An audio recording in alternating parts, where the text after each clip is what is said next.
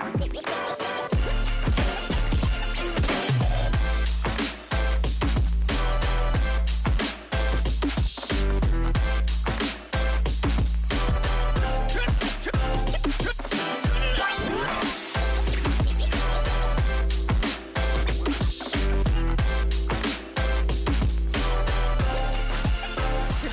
I'm excited to welcome you to another edition of Destinations with Doni. We're here at Stadium Park in beautiful Medellin, Colombia, and I'm excited to introduce you to Sol Trujillo, who is one of the youngest executives ever at AT&T, as well as the first Latino CEO. He's been a CEO for many corporations around the world, and we're excited for you to hear his story and how you can live your success as well. Welcome. Destinations with Doni. Mr. Trujillo, I am so excited to have you here today. We basically are thrilled to present you on two of Culture's different podcasts and shows, and looking forward to talking more about your background and what you do for the Latino community, as well as your career. So tell me a little bit about, I know you had a meteoric rise in the business world, and you came from Wyoming. So can you tell us a little bit about your background and what it was like to be a Latino in Wyoming, and then where you went from there? Well, great. Well, first of all, let me just say thank you for having me. And secondly, I'd like you to please call me Sol instead of Mr. Trujillo. My life has been known around the world wherever I've operated, where people just call me Sol, and it's a lot easier for them. I told a joke in Australia that when I went there, everybody wanted to find different ways, or attempted to find different ways to pronounce my last name, which is Trujillo. But I heard many versions, and so when I had my first big press conference, I basically said, I know everybody's struggling with my name. I'd like everybody to take note right now of when you address me, how to address me the way that I'd like you to. So then I stopped and I paused and I said, please call me Sol. And it made a big impact there in Australia because, you know, sometimes people that are Latinos with a name like Trujillo, but it can be Polish, it can be, you know, any other ethnicity. Sometimes people struggle with that, and I'm very proud of my name, and I've always been called Trujillo, not Trujillo, not anything else. But I like to make sure that people also can have some fun in learning and accepting wherever we come from. So first of all, let me just say thank you again. And in terms of Wyoming, my parents, they migrated. My family's roots are in the state of New Mexico, around the area that most people know, which is Santa Fe. And most people don't know that there was settlements, there was colonization occurring in that area in the 1520s period of time, about 100 years before the Mayflower landed. And I always like to remind people that some of us have roots that go back 500 years, and it's a root that we think is very important as we define our country. Some people think it's, well, we're a British country, we're an Anglo-American country, and therefore it's our country and that sort of thing. And I say, no. It's our country, because some of us were here 100 years before you were, and the Native Americans were here before all of us.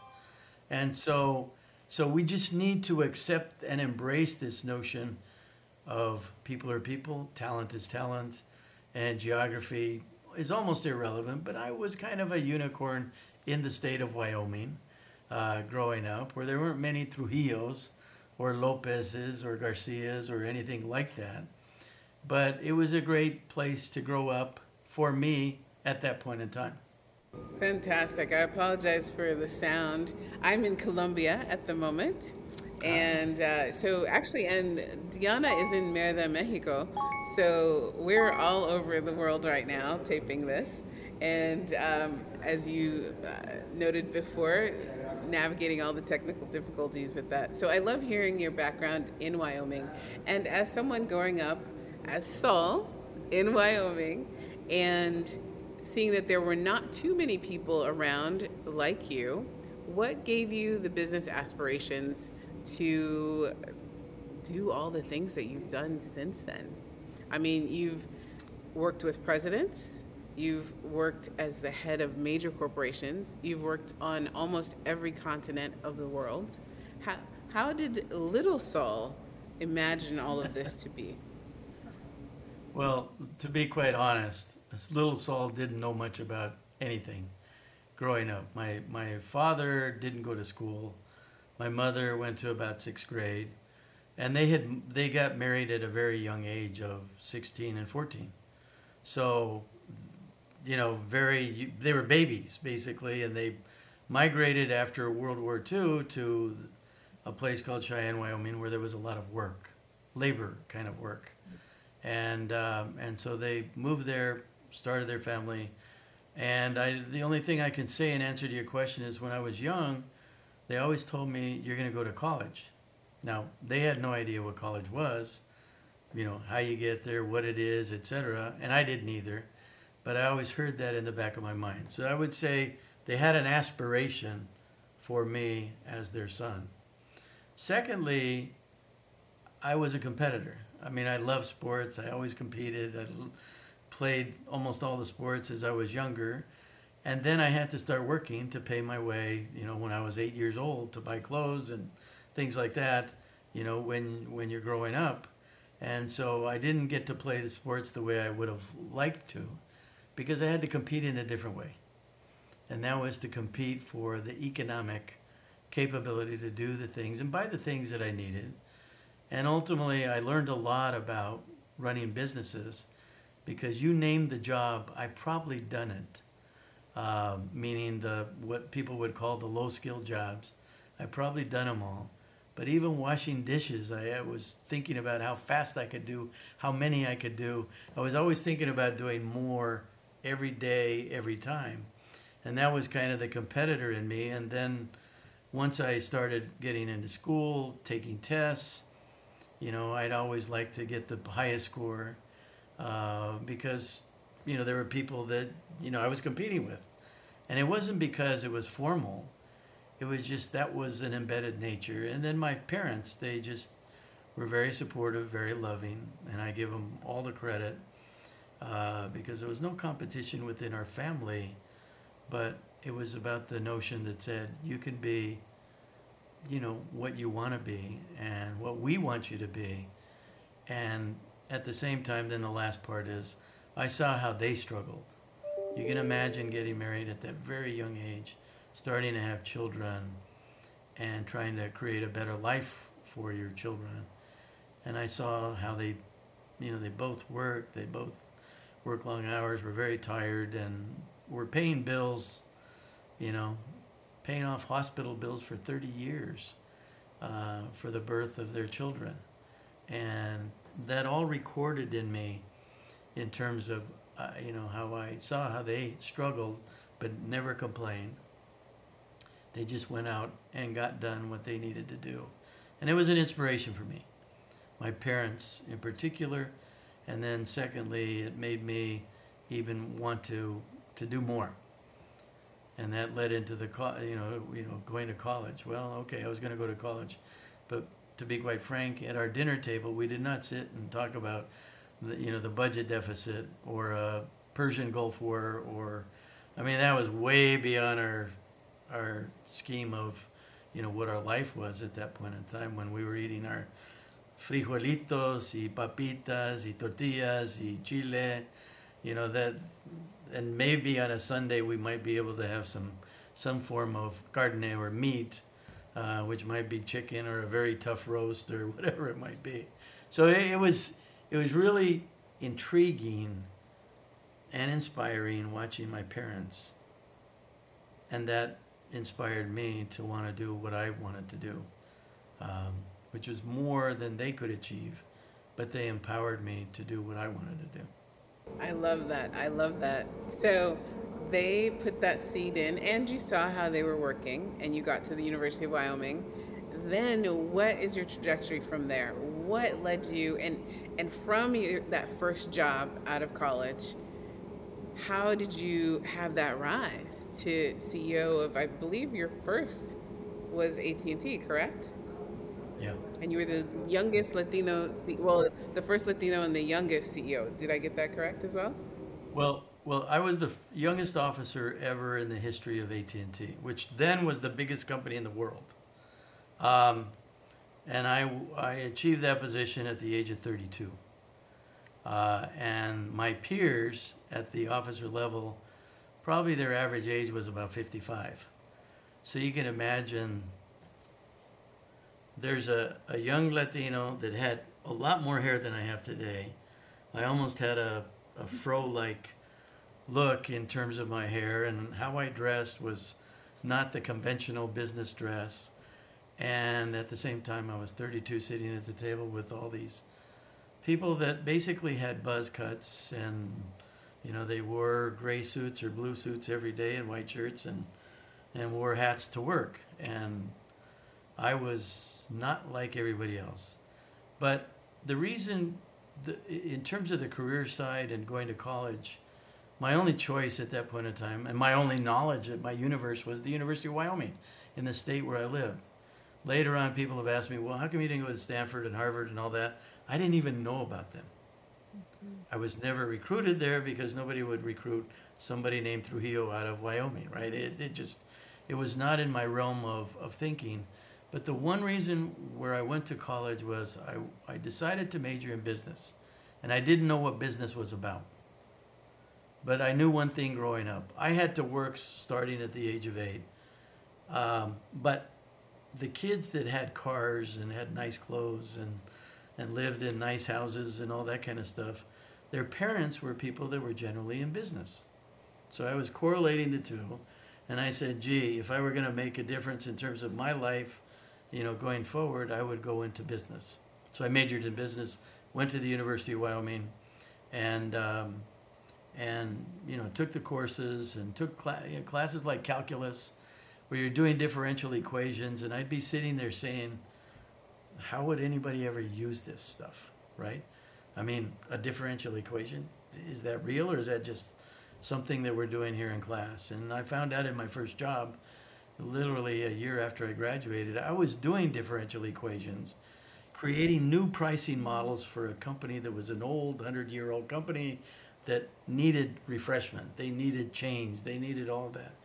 And I found myself doing this, and all of a sudden saying to myself, wow, I never thought it would be useful, because I didn't have any background. I didn't have any context. But once I got into business, I started thinking about all the ways to do things differently, in a different way. And that was part of the competitor side. And I was one of those people that just said, look, when there's a problem, let's solve it. Let's not talk about it. Let's solve it. And that started my career, where I then was asked to go turn around every bad business, every company problem or whatever. And I used to love it. I'd like to do what other people couldn't do. What was it that opened the ports for you that took you outside of Wyoming then and onto other universities and employment beyond the state where you grew up? Well, I guess one word that comes to mind is innovation. I was always innovative, even on boring process kinds of things, tools that people use that needed to be kind of taken to a different level. And so when I did what I did in Wyoming, and I helped, innovate a lot, I was asked to go to our corporate headquarters. And then when I was there, I worked on supporting a lot of things in different parts of our company. And I used to be sometimes critical of people that weren't doing well. And finally, almost every time, I'd have a boss, a big boss, that would come to me and say, well, Saul, if you think it's solvable, how would you like us to move you there to go solve that problem? Right? If you think you know the answers, we're going to put you there. So it was kind of a pushback to a person that was outspoken. And, once I went to corporate headquarters and helped innovate there, then I was sent to the state of New Mexico, because it was the lowest earning operational state in the old AT&T. And I took it on, I took the problems on that were there, and we turned it within 2 years to be the highest earning state in a relative return kind of basis. And it was about innovation again, innovation in process, innovation with regulators, innovation with customers, innovation in rural areas, and providing. Then we were the first state in the country to put fiber backbone. This is in the 70s, in the late 70s, across the network, to provide better services and afford companies the opportunity to start doing more for their customers.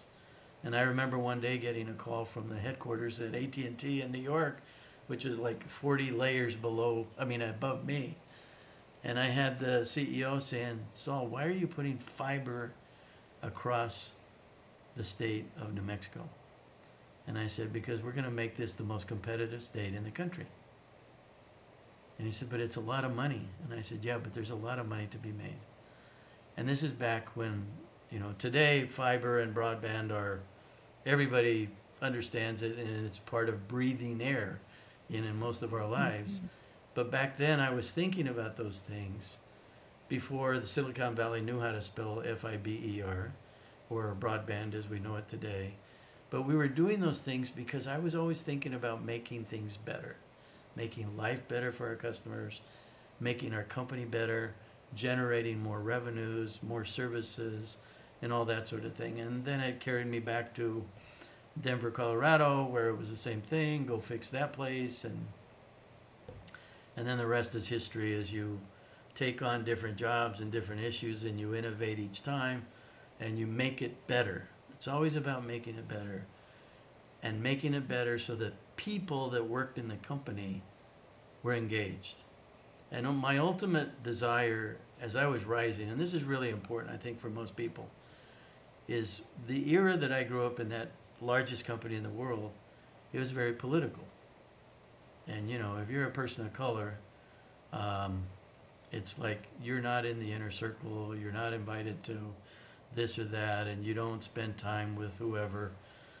And I would watch all that, and I'd see sometimes people that were not performing like I was, getting promotions.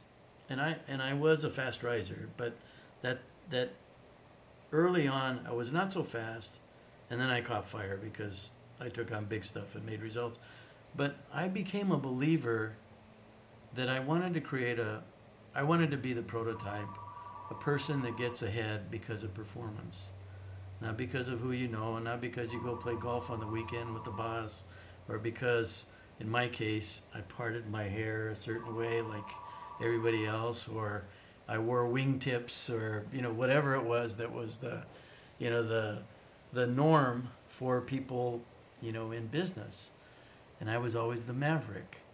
And people took me aside during my progress, and they'd say, "Saul, you have to conform. You have to be like everybody." And I say, "But I'm not, and I can't. And so I want to get to the top by being myself." And I had one person that took me aside, one of my higher level people, and he said, "Saul, you should never talk about wanting to be the CEO of the company." And I looked at him and I said, "Why? I mean, what's wrong with wanting to be the CEO someday?" And I said, "Well, you should never say it. It's okay to want it, but it's not okay to say it." And I said, "Well, but if I don't say it, then how do people know that that's what I want? And if I don't say it, maybe I can get some advice from people on how to get there, how to do it, and all that sort of thing." So all of this starts coming together in terms of my rise in a corporate world as a very non-traditional person. And I was the very first, Latino, native-born Latino of a Fortune 150 sized company at the age of 42. And everybody that I dealt with was, generally 10 to 20 years older. Generally, they went to schools that are the nameplate schools. But for me, it isn't about, your pedigree is not defined by where you went to school or where you grew up, but your pedigree is defined by what you do and who you are and how you do it. Fantastic.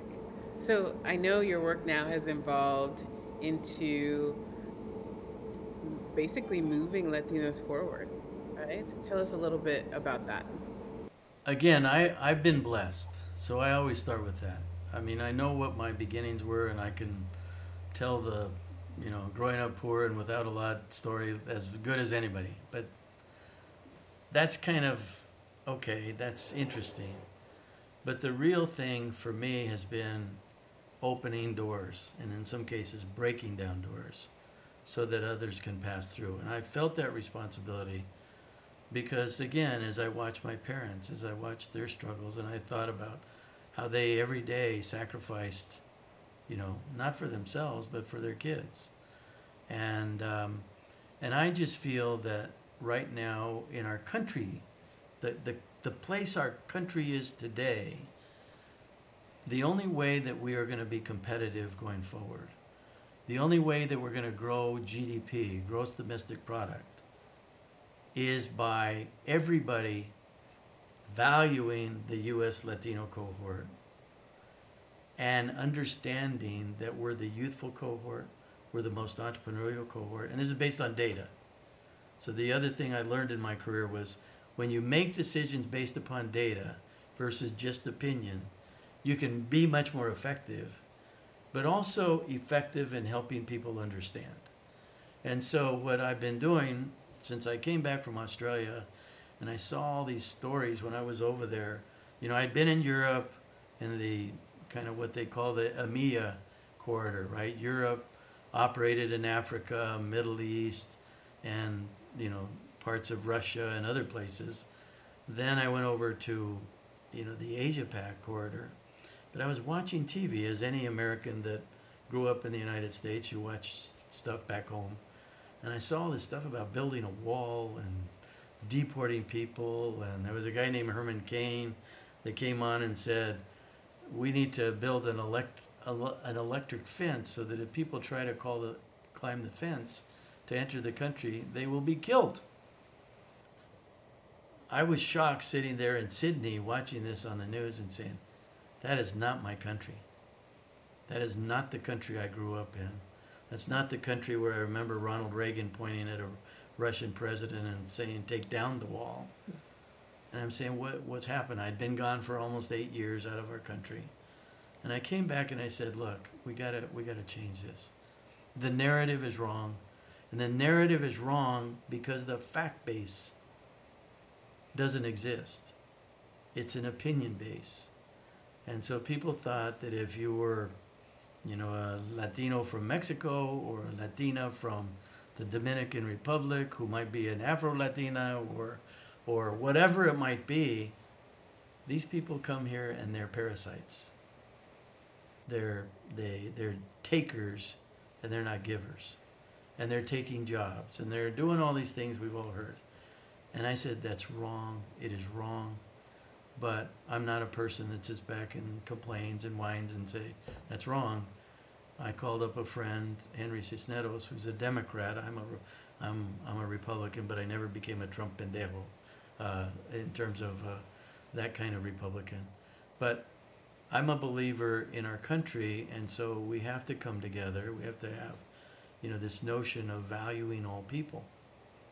And in particular, we've struggled in this country with, quote, diversity.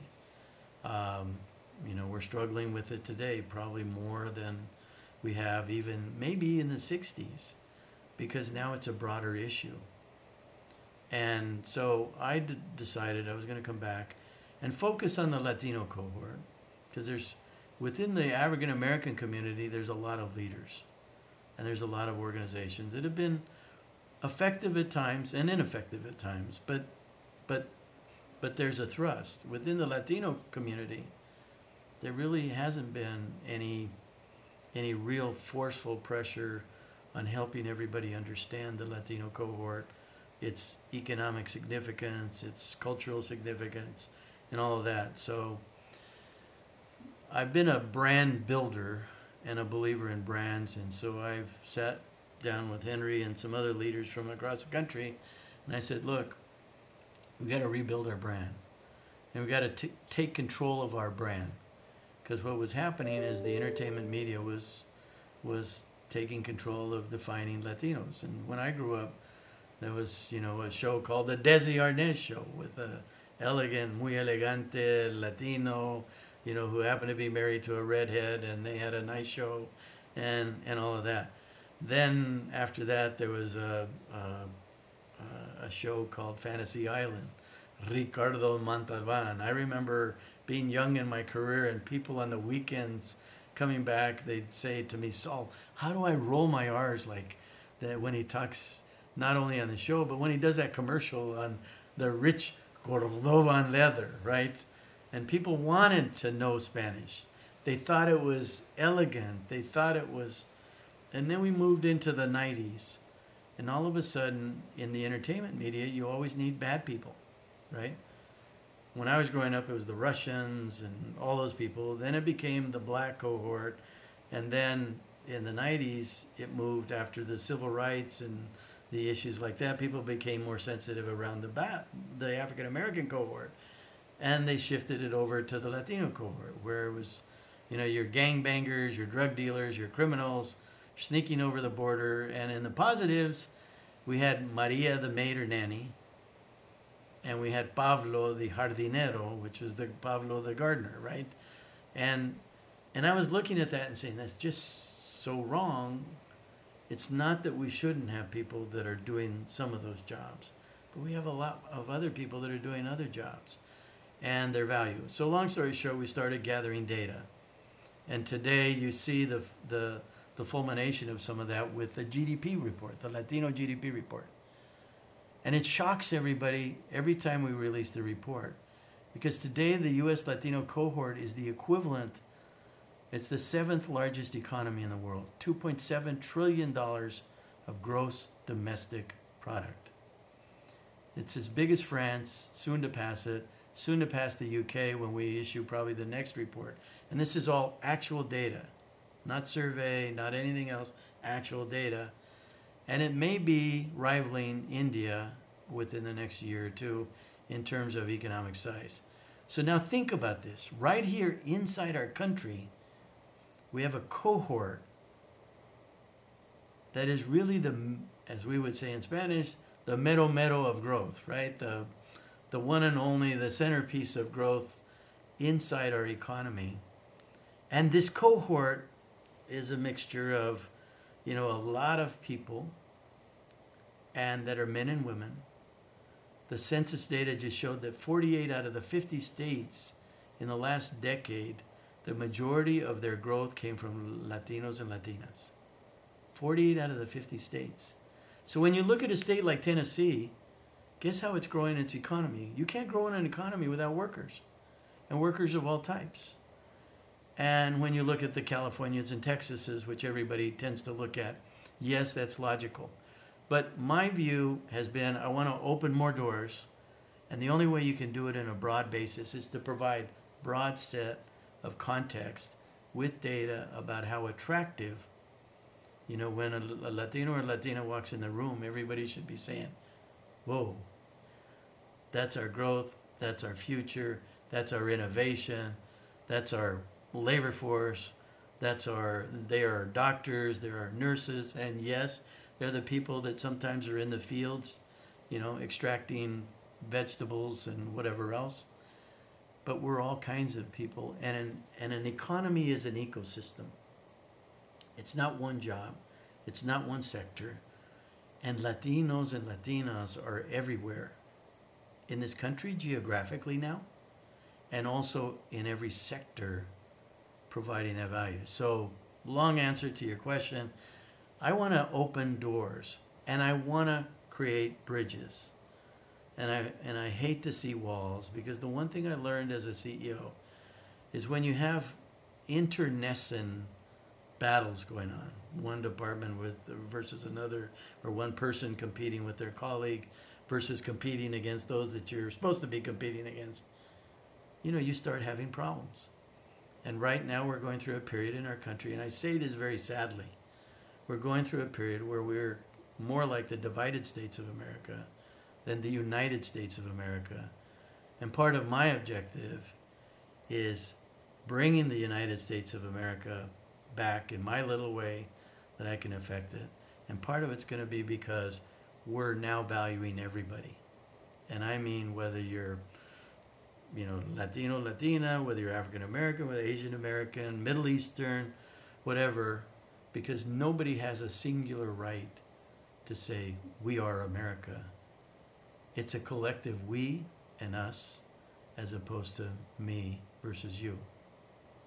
The collective we, that is such a great segue. I hope, you're speaking to my heart because this is the premise on which Cultures was founded, really to create those bridges and to build awareness about culture, and that what you see is not what necessarily you're getting. Just because you're looking at someone and you see a visual diversity, which is very important. We need people who look like us so we can relate. But also, there's a hidden diversity in the number of people. As you even talked about careers, someone walks into the room, you don't know if they're a doctor, a lawyer, or a gardener, right? We need to treat everyone with respect and be the United States of America. Now, along with that, tell me, and you mentioned it before, which sunk to my heart as well, tell me how the Afro-Latin population fits into your work. Well, to And, me, and does it? no, it does absolutely. Um, it fits in because a Latino or Latina is a Latino or Latina. And the Afro Latinas are now like, um, there's so much intermarriage and intermixing that's occurred within cultures. That there's a TV show that I've been working on. I've invested in a Latino producer. His name is Jeff Valdez. There's a show that's going to be coming out called The Garcias. And in that show, um, if you live in California, you see a lot of intermarriage between some of the Korean, uh, Asian kind of population because there's concentration in San Francisco and in LA. If you go down into Florida, you see a lot of, Dominicans, Dominicanas that look, they're Afro Latinos, and a lot of Cubanos, Cubanas, a lot of Puerto Ricanos, because everybody, the African population, they were also here very early whenever mostly the British came over because they brought slaves, right? What they were calling the slave. And and so, there's a natural act between men and women and people that sometimes there's, kind of the mixing that occurs. And so in my case, the way I think about it and really struck me hard one day is that because I was the first kind of Latino reaching the highest level of a big company, I was one day speaking on a business meeting with a company that I won't name the company, a very important company, big company, and one of their strategic planners in the meeting, he was from the Dominican Republic, and he was very Afro-Latino, pero hablaba, español más mejor que yo. But he introduced himself to me, and he was probably at the time maybe 35 years old, 38. And he said, "Saul, I've been wanting to meet you for so long." And I said, "Really?" And I said, "Why?" He said, "I've had a poster of you up on my wall in my office because as a Latino, I wanted to hopefully be someday like you." And, I'm not a guy that thinks about myself as the role model and all that sort of thing. But here was an Afro-Latino young man that was looking at me as kind of a role model for him. And it struck me because I have not, in my career, worked a lot around Afro-Latinos until the last probably 7 or 8 years. And so for me, it's like all your children, right? The children may be different. Some may, in a lot of Latino families, you have darker complected versus really light complected, but you love them all the same.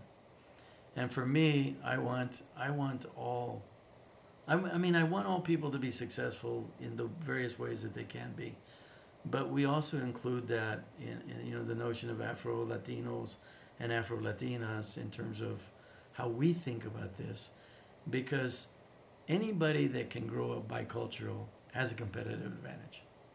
When I went to China, when I went to all these places, I found out that being bicultural, the Chinese really related to me a lot better than some of the Australian people that they had been used to, right? Why?